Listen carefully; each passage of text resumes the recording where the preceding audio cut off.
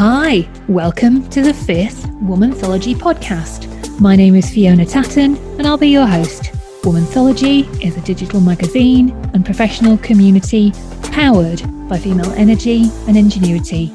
We champion equal recognition and reward for everyone, sharing opportunities, ideas, and a deep pool of collective wisdom, supporting each other to be unstoppable. The theme of today's show is Education Evolution. We're going to be hearing from Joycey John, Director of Education at Nesta, where she leads education research, innovation programs, and investments. She shines a light on the way EdTech is changing education as a result of COVID-19. We also meet Harvey Morton, Womanthology's very own digital expert, who shares his own perspective on the importance of inclusion and diversity for all, as well as rounding up the hottest digital tools and hacks. As ever, we'll be hearing from Inesh Santos, Womanthology's Associate Editor, who's going to be talking us through the written stories in the new issue.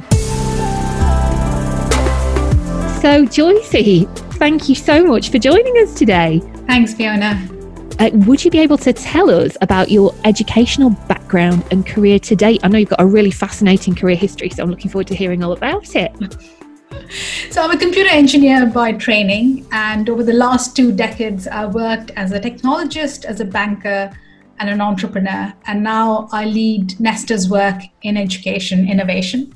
So it's been multiple different careers across 3 different continents and lots of different roles working with businesses, edtech companies, governments, corporates. Yeah, it's been an interesting adventure. So could you tell us a bit about the latest part of your adventure and the work that you're doing at Nesta? So at Nesta, I lead our research, innovation programs and investments into education. Nesta is an innovation foundation based in UK, and our vision is to make education broader, fairer and smarter. And by that, I mean we need an education system that truly prepares all learners to thrive in the future. And how has Nesta been examining the role and potential of EdTech during lockdown? The world has been turned upside down with the pandemic, and what many people have been trying to achieve for the last decade. This virus has managed to do that in a couple of months because everyone has moved online, or most people have moved online, and learning, even though the schools were shut down, learning has been happening through remote learning, both live learning, but also recorded learning, and using lots of tools that are available to support learners. For us, we've been looking at how we can support schools and colleges and edtech companies that are helping learners on this journey.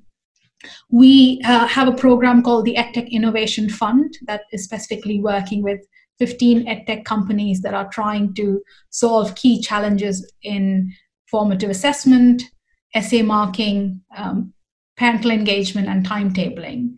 But more than that, during this pandemic, during this shift, we've seen that the number of users who are using the platforms has increased dramatically, but revenues haven't increased. So there's been a huge pressure on the edtech sector. So we've been looking at how we can support them during this time. We were also going to launch some school trials as part of the EdTech Innovation Testbed, but due to school closures, we had to postpone that. And we've pivoted that program into something called the EdTech R&D program, which is mainly looking at EdTech companies and looking at how it's closing the disadvantage gap. So you know that lots of kids are learning online, but there are a large number of kids who don't have access to devices or internet.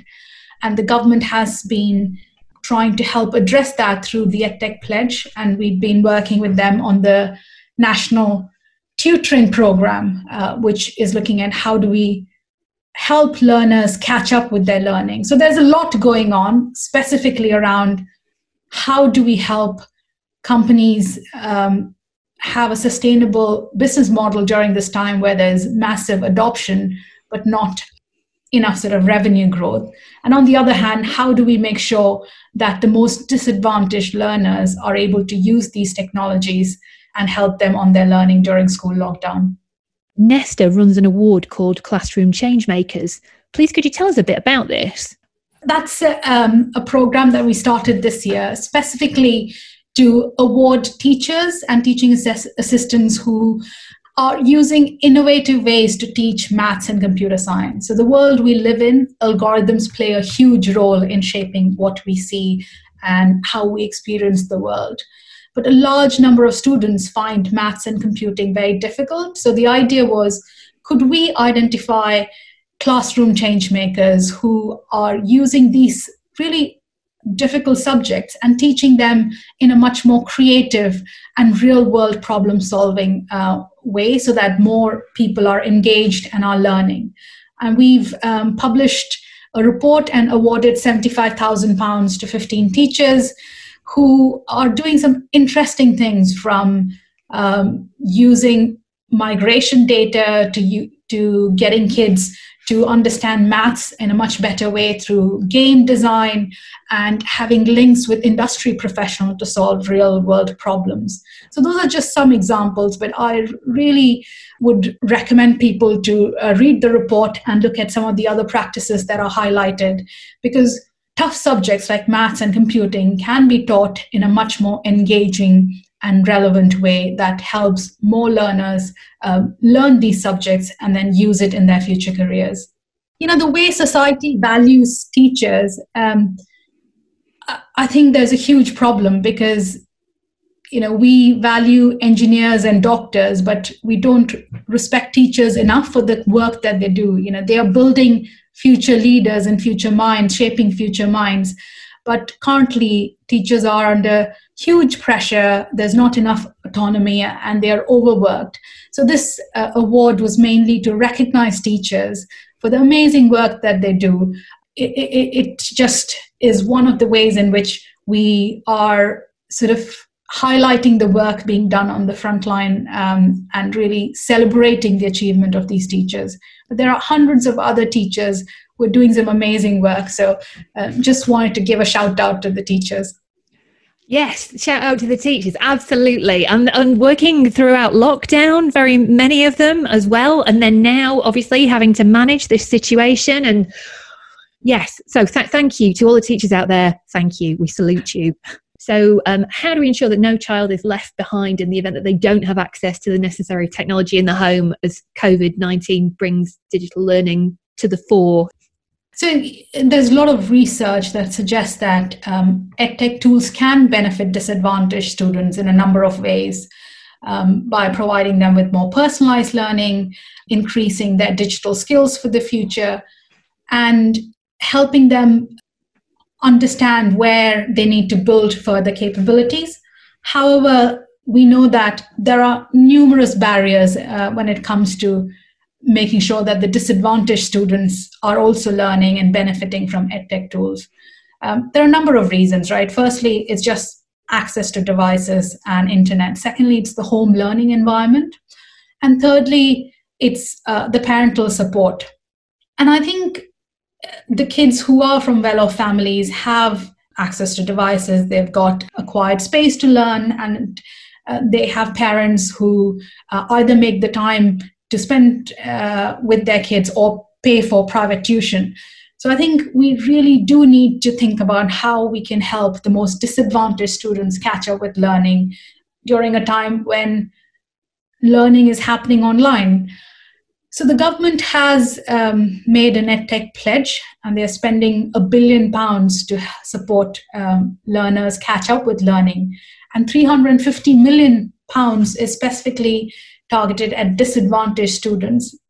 Nesta, along with EEF, Sutton Trust, and Impetus and DFE, are working on the National Tutoring Program, which is looking at helping disadvantaged kids get one-to-one or small group tuition. That's one program.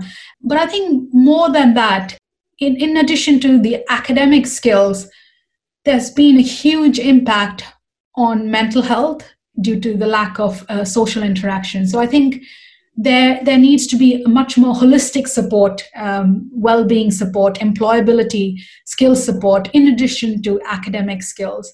And that's where Nesta has been working with Shyle and Sir Mark Grundy at Shyle and Collegiate Academy and GLUE and Trauma Response Network to put together a platform called edu.school, which specifically looks at this holistic learning, not just academic skills, but also support with well-being and employability and career skills.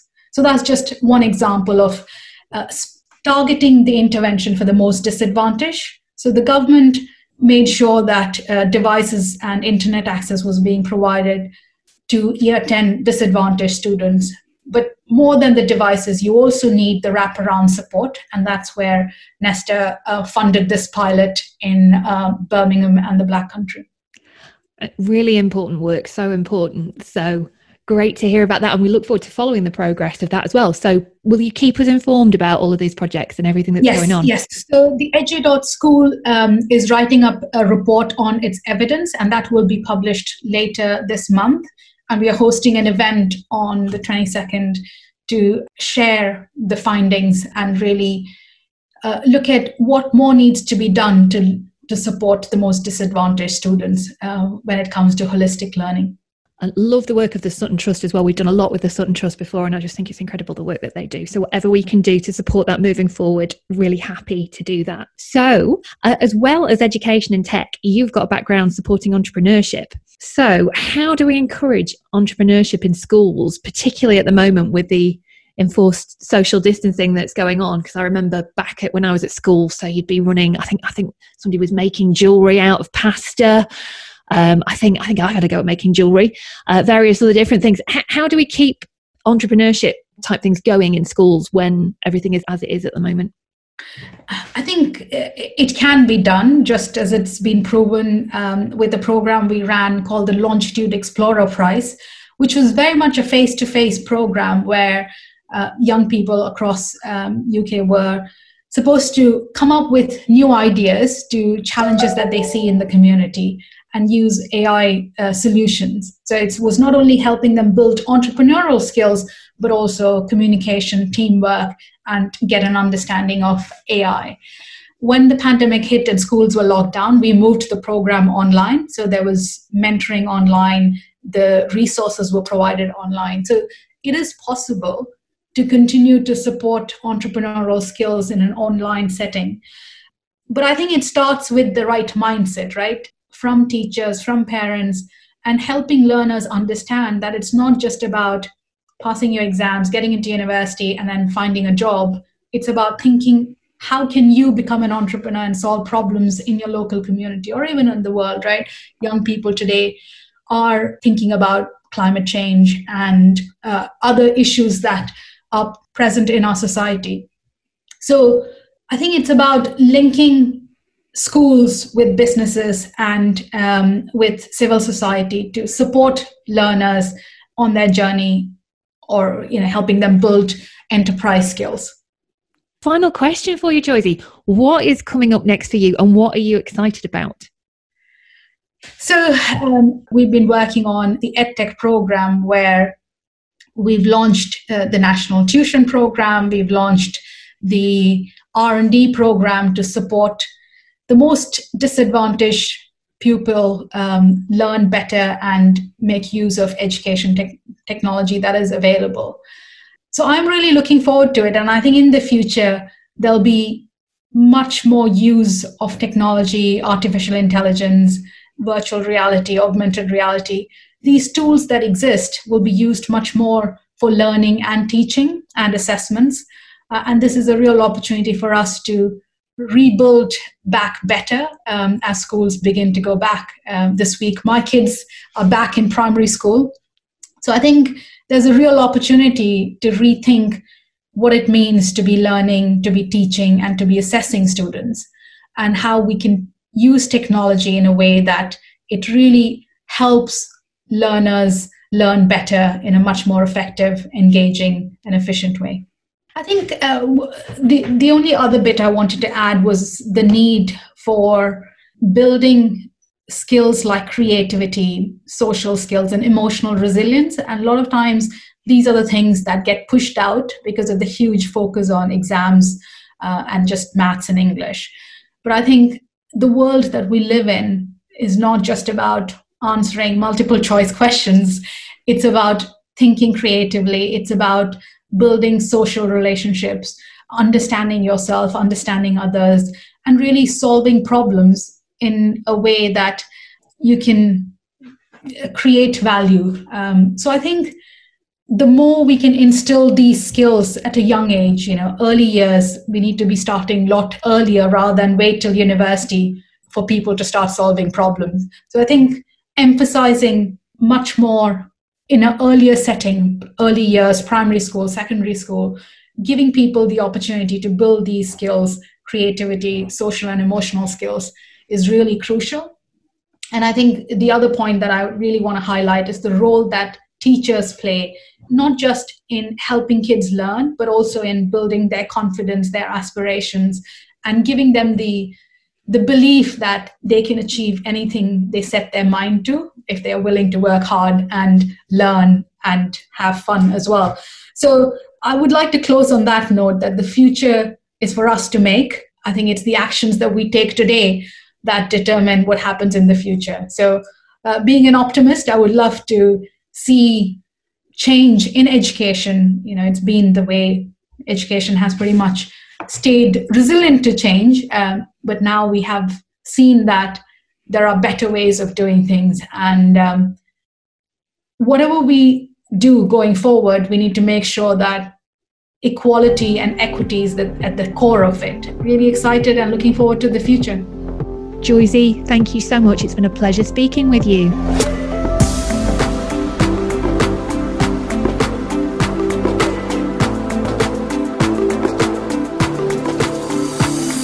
Hey, my name is Ines Santos. I am the Associate Editor for Womanthology, and here I am to tell you all about our new issue, Education Evolution. The stories include Tessa Tribune, Let Toys Be Toys campaigner, tells us all about how this campaign is making progress towards smashing gender stereotypes in the marketing of toys and children's books. They have recently expanded to schools and developed a range of free resources for teachers and parents to challenge gender stereotypes in early years, primary and secondary schools. First place winner of IET Sports of the Future competition and creator of Electrodeck, Charlotte Geary, also shares with us how she came up with the idea to invent a skateboard that allows you to travel long distances without having to make contact with the floor every few seconds. Charlotte couldn't believe when she was told she had won the competition and is now considering following a more creative career path, whether that is in arts or engineering. Also, Rachel Anderson, head of delivery for schools at Magic Breakfast, informs us about this amazing charity that provides a healthy breakfast for children in their 480 partner schools in the UK. Magic Breakfast is set on eliminating child hunger in the UK and came up with fantastic solutions to continue delivering breakfast to children after the pandemic hit and schools closed. Andra Salkerdine, a digital designer and video editor at Labster, talks to us about how virtual labs have allowed science to keep being taught even when the pandemic hit. Labster creates virtual simulations of scientific laboratories which empower students to learn and practice laboratory work before going into real labs, and has showed that it can facilitate access to education in the most unusual of contexts. Vivian Porritt, a co-founder and strategic leader of WomenEd, tells us about how COVID-19 has changed education and how they keep supporting women leaders in education. Vivian also introduces WomenEd's own book, 10% Braver, Inspiring Women to Lead Education. Last but not least, Sue Pope, Head of Service, Science, Mathematics and Core Skills at the Scottish Qualifications Authority, talks to us about the importance of mathematics in modern society and how teaching is her passion. Do check out our website www.womanthology.co.uk to read the full stories. And that is all from me.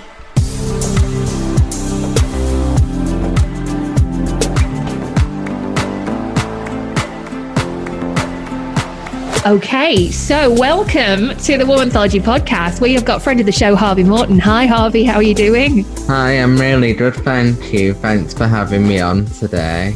That is a great pleasure. Looking forward to chatting with you today. So, Harvey, please can you start by telling us a bit about yourself and your career background? Yes, so I'm Harvey Morton. I'm 22 and I'm a freelance web designer, social media manager, and influencer marketer as well. So all things digital marketing is what I do. I actually started my first business when I was age 13 through a school enterprise competition called the Big Challenge, where teams in schools and colleges get £25 to start up a business. And then we see who's the most successful in a variety of areas after 2 school terms. And then in 2013, I decided that I wanted to go from selling key rings to doing IT support, which was better suited to my own individual skills. So I did home IT support and one-to-one tuition for a couple of years, and also supported businesses with their IT support needs. And then in 2016, I went into social media management and web design, and it's evolved from there, really. Wow, and started so young. Yeah, so I do feel quite old now when I'm telling that story. Back in the day when I was 13. Yeah. Just to point out at this point in time that Harvey actually does our social media and our website as well. So if you can cope with us, you can cope with anybody, can't you? I can, yeah. And what sort of projects do you work on a day-to-day basis? So mainly the bulk of what I do is social media management, so mainly writing content for different businesses. I work with lots of different companies, from startups and then to medium-sized businesses, and then I've also done work with national brands as well, so I like to keep quite a mix. And then alongside that, I tend to be working on maybe 2 to 3 website projects at a time. So plenty to keep me busy, and then occasionally do influencer marketing stuff as well, which is a bit more time consuming, but something that is really important, and I really enjoy that too. And in terms of diversity and inclusion, why is that so important to everybody, not just women? So, I mean, I've been employed by companies who kind of fake diversity and inclusion, but it's not something that you can fake. So, hiring from kind of marginalised groups for the sake of diversifying the company, I think, is really insincere. So, no one wants to get a job because they've had disadvantages, so that the CV might not be the best, but the company might still hire them anyway, just to tick a box. And no one person can be diverse in isolation. It's important to have a really good balance throughout the entire team, and people do deserve to be recognised for potential contributions and how they will contribute. I think that diversity and inclusion is important for everyone, because a diverse group can be a sign of a healthy and inclusive culture. So anyone who might be looking for a job at that company will notice if it's a diverse place to work. A few years ago, I had an interview for the Apple Store in Sheffield, and that was one of the most diverse interviews I've ever been to, and it was full of quirky and fun personalities, and that's something that I've only ever seen and experienced once, and it really does stick out in my mind, and you know that Apple's an inclusive place to work because you can tell that just from walking into the shop. But I think that for companies, diversity should be a major goal, because if the workplace is more inclusive, it will become more effective as well. And there's better ideas as well, surely. Exactly, yeah. I think if everyone can complement each other, then it'll only become a more pleasant place to work. In this episode, we are talking about education evolution and the way education's changing, largely as a result of COVID-19, but not exclusively. What are your favourite examples of the way technology is being used to change the way education's being delivered? I think things like Google Classroom, really innovative tools like that, have allowed people to connect virtually and still kind of interact with other students, even in the circumstances we've found ourselves in. I know that when I was at school and at university even, that any ideas of distance learning or virtual learning seemed really strange. Like everyone was almost like, why would you want to learn virtually? But things like the Open University didn't kind of have the best reputation. People just thought, well, it's not a real university if it's virtual. But actually, I think the lockdown that we've been through have made people realise that you can use loads of digital tools to learn effectively, and I think it's been great to see that students have still been able to get a good education even in the most bizarre of circumstances. So it's been great to see kind of everyone making the most of things like Zoom and Skype and Google Classroom that I mentioned before.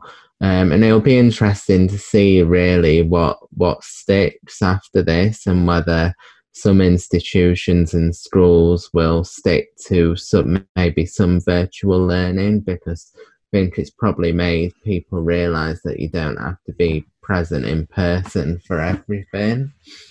Well, we've been having a lot of conversations over the past few weeks in the past episodes about how glad we are that this has happened when we've got this technology, because you can imagine, like, going back 10 years, 20 years, if we didn't have the technology we've got now, how on earth would we have functioned?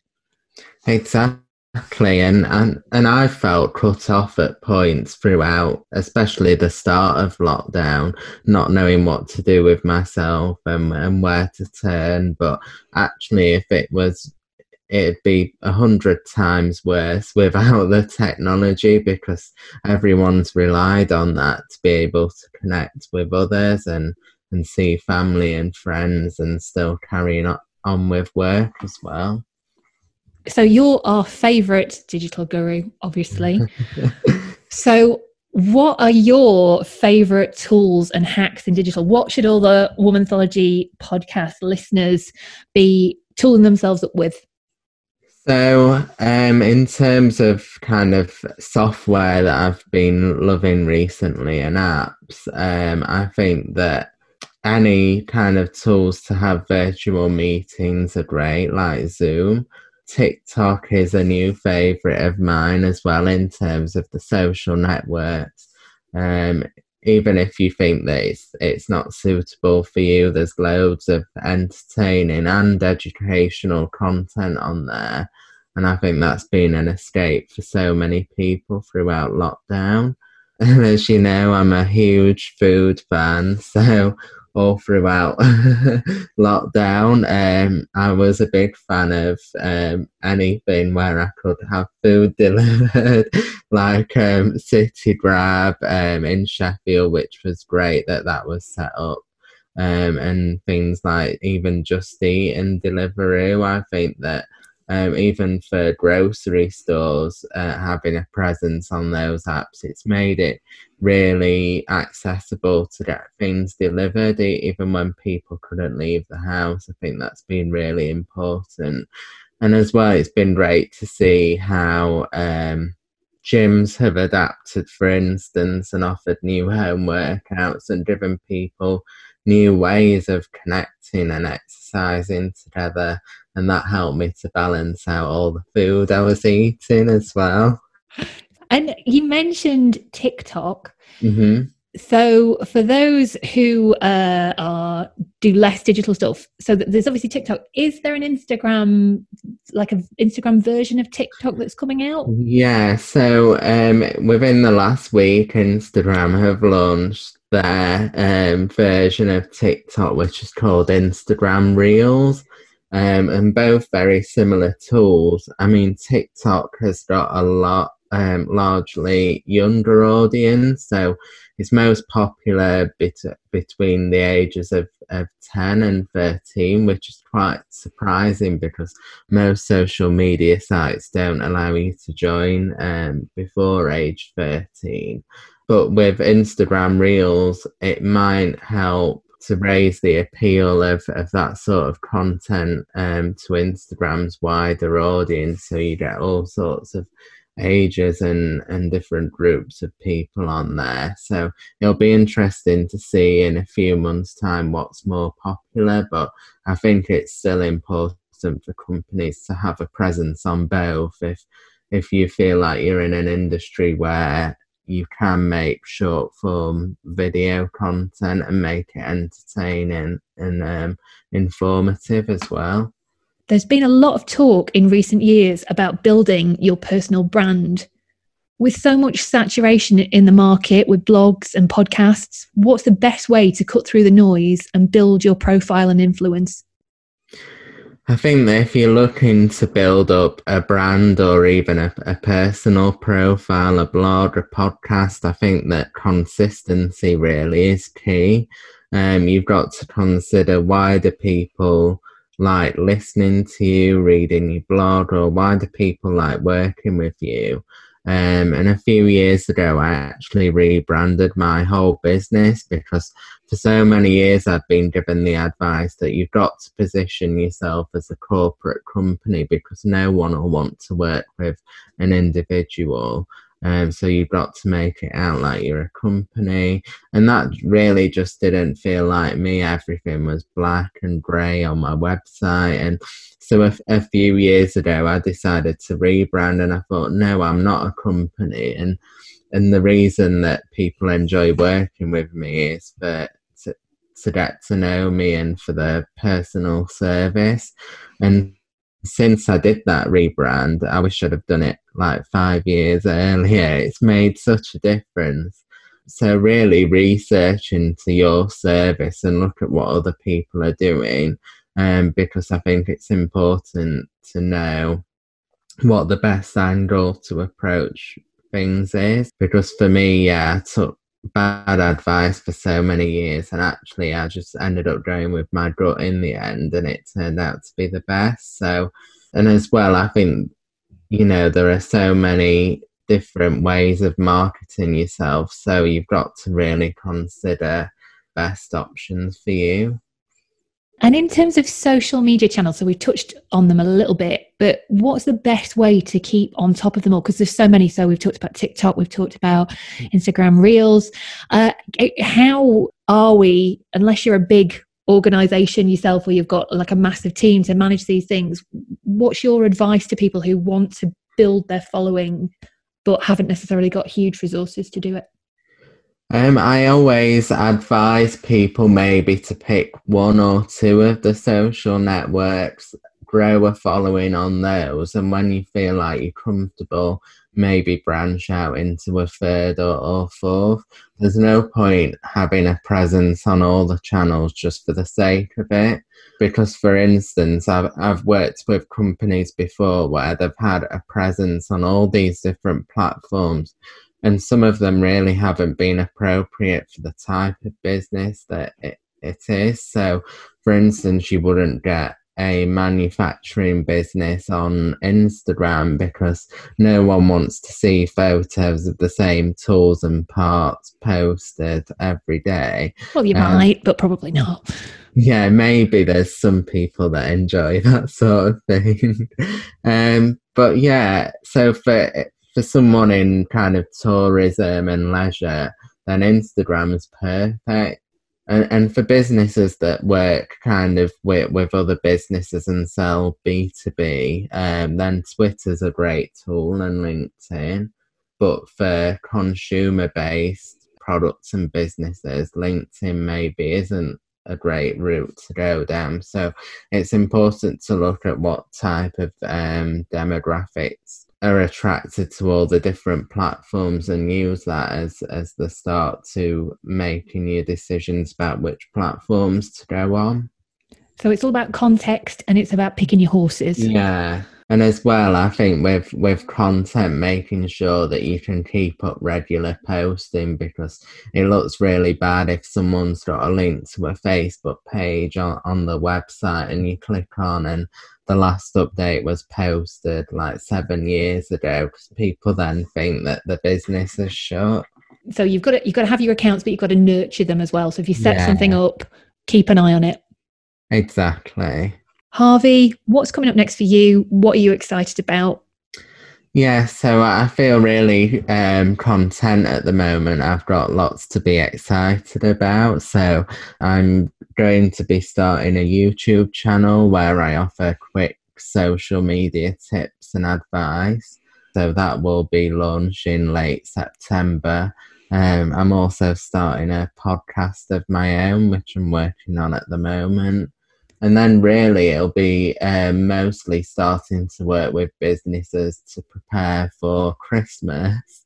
Even though we're recording this at early September, it feels a bit too soon yet, but Christmas always takes up a lot of my time from sort of this time of year to even into the new year, really. So that's everything I'm working on. I am sad that the Eat Out to Help Out scheme has finished now. So Devastated. I've got to make sure I fill my time with something. Harvey Morton, thank you so much for taking part. It's been a pleasure speaking with you. Will you come back and join us again? I will, definitely. Thanks so much for having me on. Sadly, that's all we have time for this episode. Thank you so much for listening. And remember, if you want to support what we do, then share the link for the show on social media and also subscribe. Your feedback is really important, so please do rate and review the show in your podcast app. That's all for now, but join us in the next episode where we'll be hearing about women working in transport and automotive. For now, take care and stay safe.